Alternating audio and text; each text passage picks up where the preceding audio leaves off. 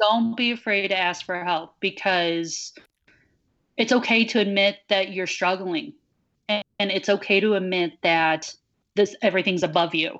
And it's okay to admit that you're overwhelmed and scared and clueless at times. But then once you admit it, then that's the first step to getting help Mm-hmm. and to realizing that you're not alone. And that's a hard step to do. That's Katie, a teacher from here in Indiana who has struggled with burnout in the past and is struggling with it at this current time.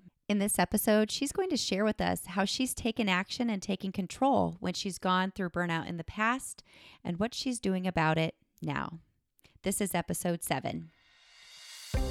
Welcome to the Burned In Teacher Podcast. I'm Amber Harper, and the educators on this podcast are brave enough to share their stories of burnout with the world.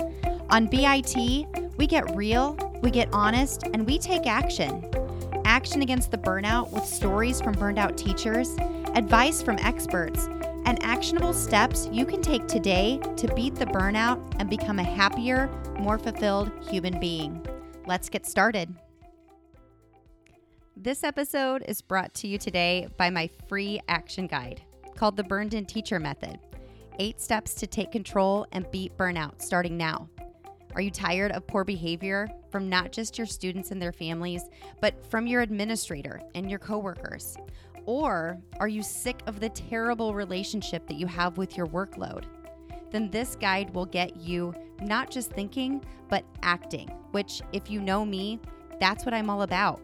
So go to burnedinteacher.com to download your free guide today. Hey, Burned In Teachers. Welcome to the Burned In Teacher Podcast. 1 part burnout and all other parts action, inspiration, and support for teachers dealing with burnout. Today, you're going to hear an interview that I had with Katie. She's a special education teacher from here in Northeast Indiana, where she was born and raised. As you'll hear her say, she even got her bachelor's and master's from here in Northeast Indiana. Throughout her career, she's taught in a couple of different grade levels, but is now teaching 1st grade. Although you'll hear her talk about her frustrations with her current position, Katie has excellent perspective. So let's listen in. Katie, welcome to the podcast. Thank you for joining us tonight. Thanks for having me. Katie, can you help us to understand your journey a little bit? We know now where you went to school and that you currently teach 1st grade, but help us to know your journey to where you are right now. This is my 11th year of teaching, and I started in a 1st grade classroom. The first year was really great. Lots of great kids, lots of great parents. And then the 2nd year, there was a lot of miscommunication. There was a lot of people going above other people to get what they want. It was a lot of, me making mistakes with only being a 2nd year teacher, but then not always feeling the support I needed to be successful. So I had a choice. I could either find a different job at a different school or accept a job at the same school I was at in reading intervention. And it was a part-time job at the time. And so I decided that I need to regroup, refocus, really figure out what I wanted to do. So then I started really getting into that job with the reading intervention. It became more and more hours. That's when I started my master's degree. I worked really closely with the special ed teachers, and that's when I was really encouraged by my administration to pursue my master's degree. So I did that, ended up working full-time. So then I worked another 4 years in that intervention job. And then I was also working with special ed kids, either small group or inclusion or one-on-one. And then once I got done with my master's, decided that was time to find a job that was closer to home. And that's when I went to started 1st grade there. And then I've been there. This is my 5th year there. You clearly had experienced a little bit of burnout there when you decided that you had to make a change of some sort. Can you explain to us what made you finally come to that conclusion that you needed to do something about your situation?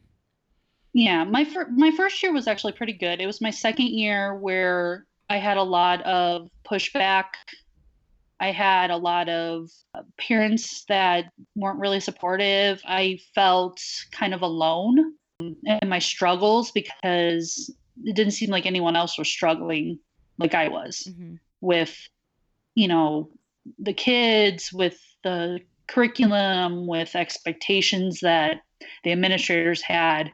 It was basically when I had the choice of, either staying or going, that's when I kind of went, you know what? I really want to be an educator, but I want to make sure that a classroom teacher is where I need to be. Mm-hmm. Or is there something else calling me? So I made the decision to go into the special ed side of it just to see if education was still where I wanted to be and where I felt my calling to be. Mm-hmm. And so that was definitely a moment where I go, well, crap, I just hit rock bottom in a way of my education career. Can it get any better? And so, it took a lot of people going, you know what, you can do this. Mm-hmm. It's just one thing. And then that helped because it was I had great teammates. I had very good support in that area. And so with their help and with the support of the special ed teacher, I was able to kind of start over and find out, yeah, I really do like what I do. I really do want to be an educator. And that's when I kind of started getting into the special ed side of it and found out that I want to keep going. And so that's why I got my master's in it.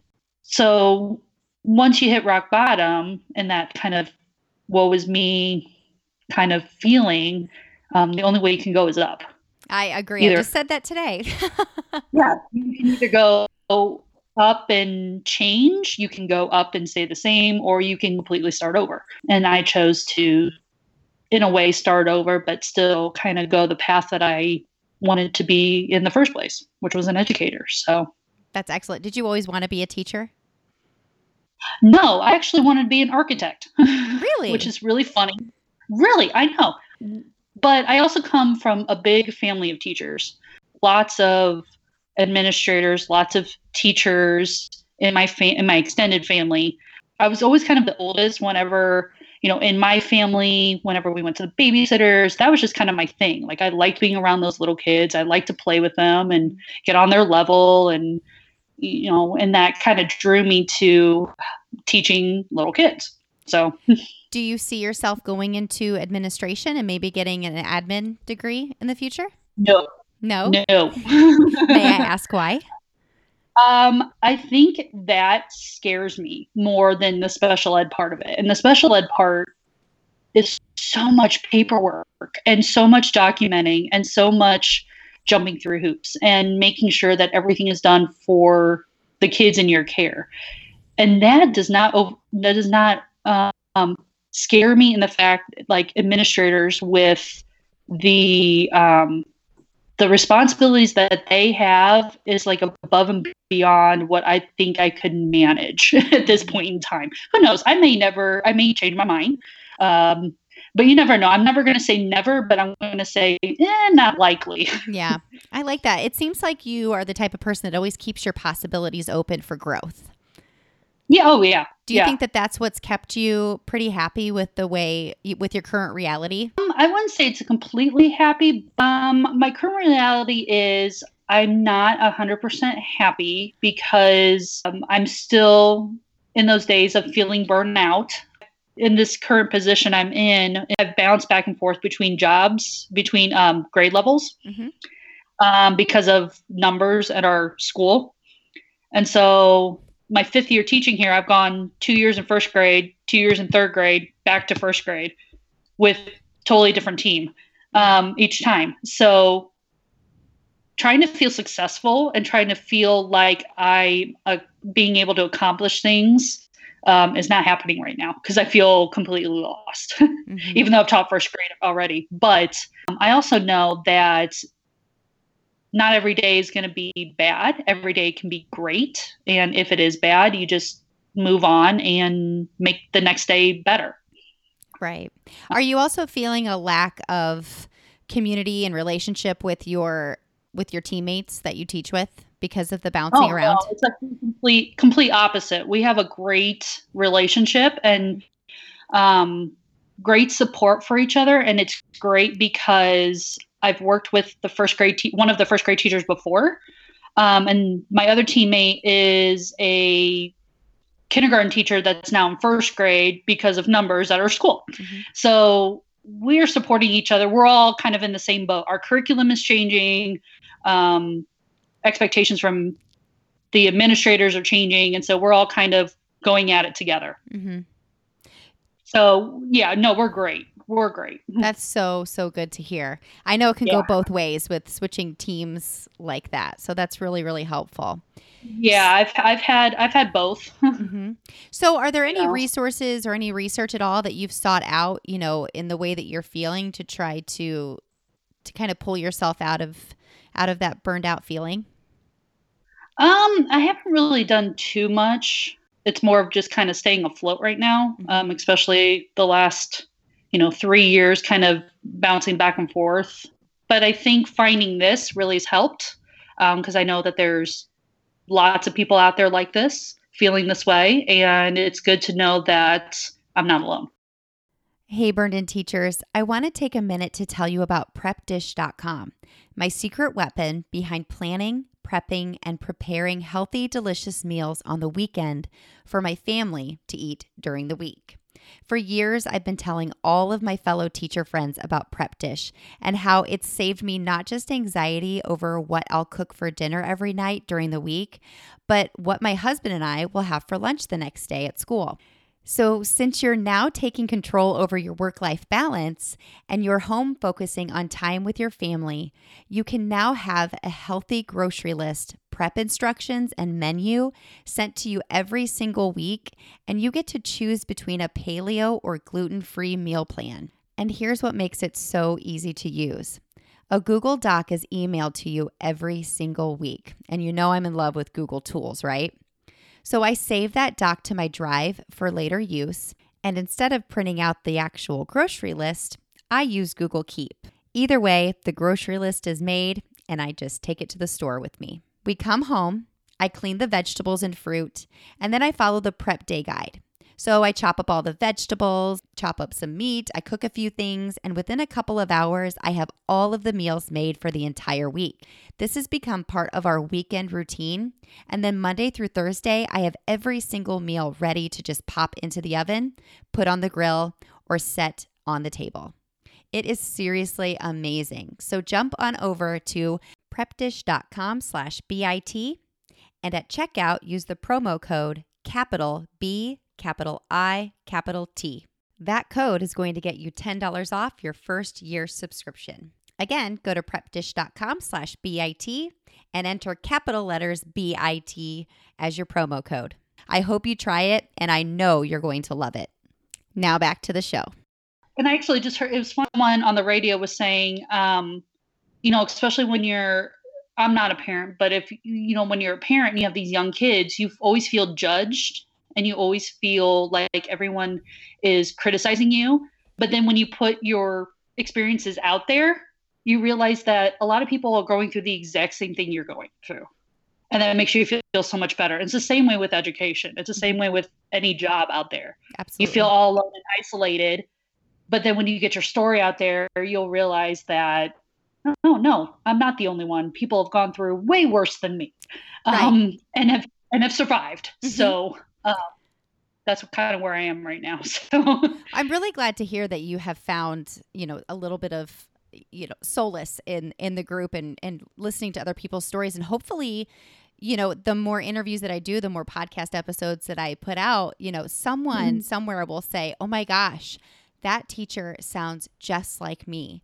And they did this thing that I haven't tried yet. So if you could offer one piece of advice to a teacher going through burnout, what would it be? Ask for help. Mm-hmm. Don't be afraid to ask for help, because it's okay to admit that you're struggling, and it's okay to admit that everything's above you. And it's okay to admit that you're overwhelmed and scared and clueless at times. But then once you admit it, then that's the first step to getting help. Mm-hmm. and to realizing that you're not alone. And that's a hard step to do. I am not one. I'm a big perfectionist. I do not like to ask for help. But then on the flip side, I know that if I don't, it's just going to continue the way it's going. It's so true. Yeah. And so if you ask for help, even if no one comes to your rescue yet, at least it's out there. Mm-hmm. And you'll find a way. Tell us, if you don't mind sharing, Sure. Who is the last person that you asked for help, and what did you ask for help with? I just asked my parents for help because my washer and dryer died. That's a great analogy, because if you wouldn't ask for their help, I mean, clearly we know the result, right? Exactly. Right. So I love that. Right. That actually works very well for that answer. Yeah. So we actually have to go buy a new washer, and we're going to get a new dryer anyways. But yeah, our washer broke on Saturday. And so I'm like, Mom, can I do laundry? She's like, yeah. That's perfect. Actually, it was my dad. Yeah. And although it's a pain in the butt and it's a little bit of money, you're not going to have to deal with it for quite a while. I told you she had great perspective, didn't I?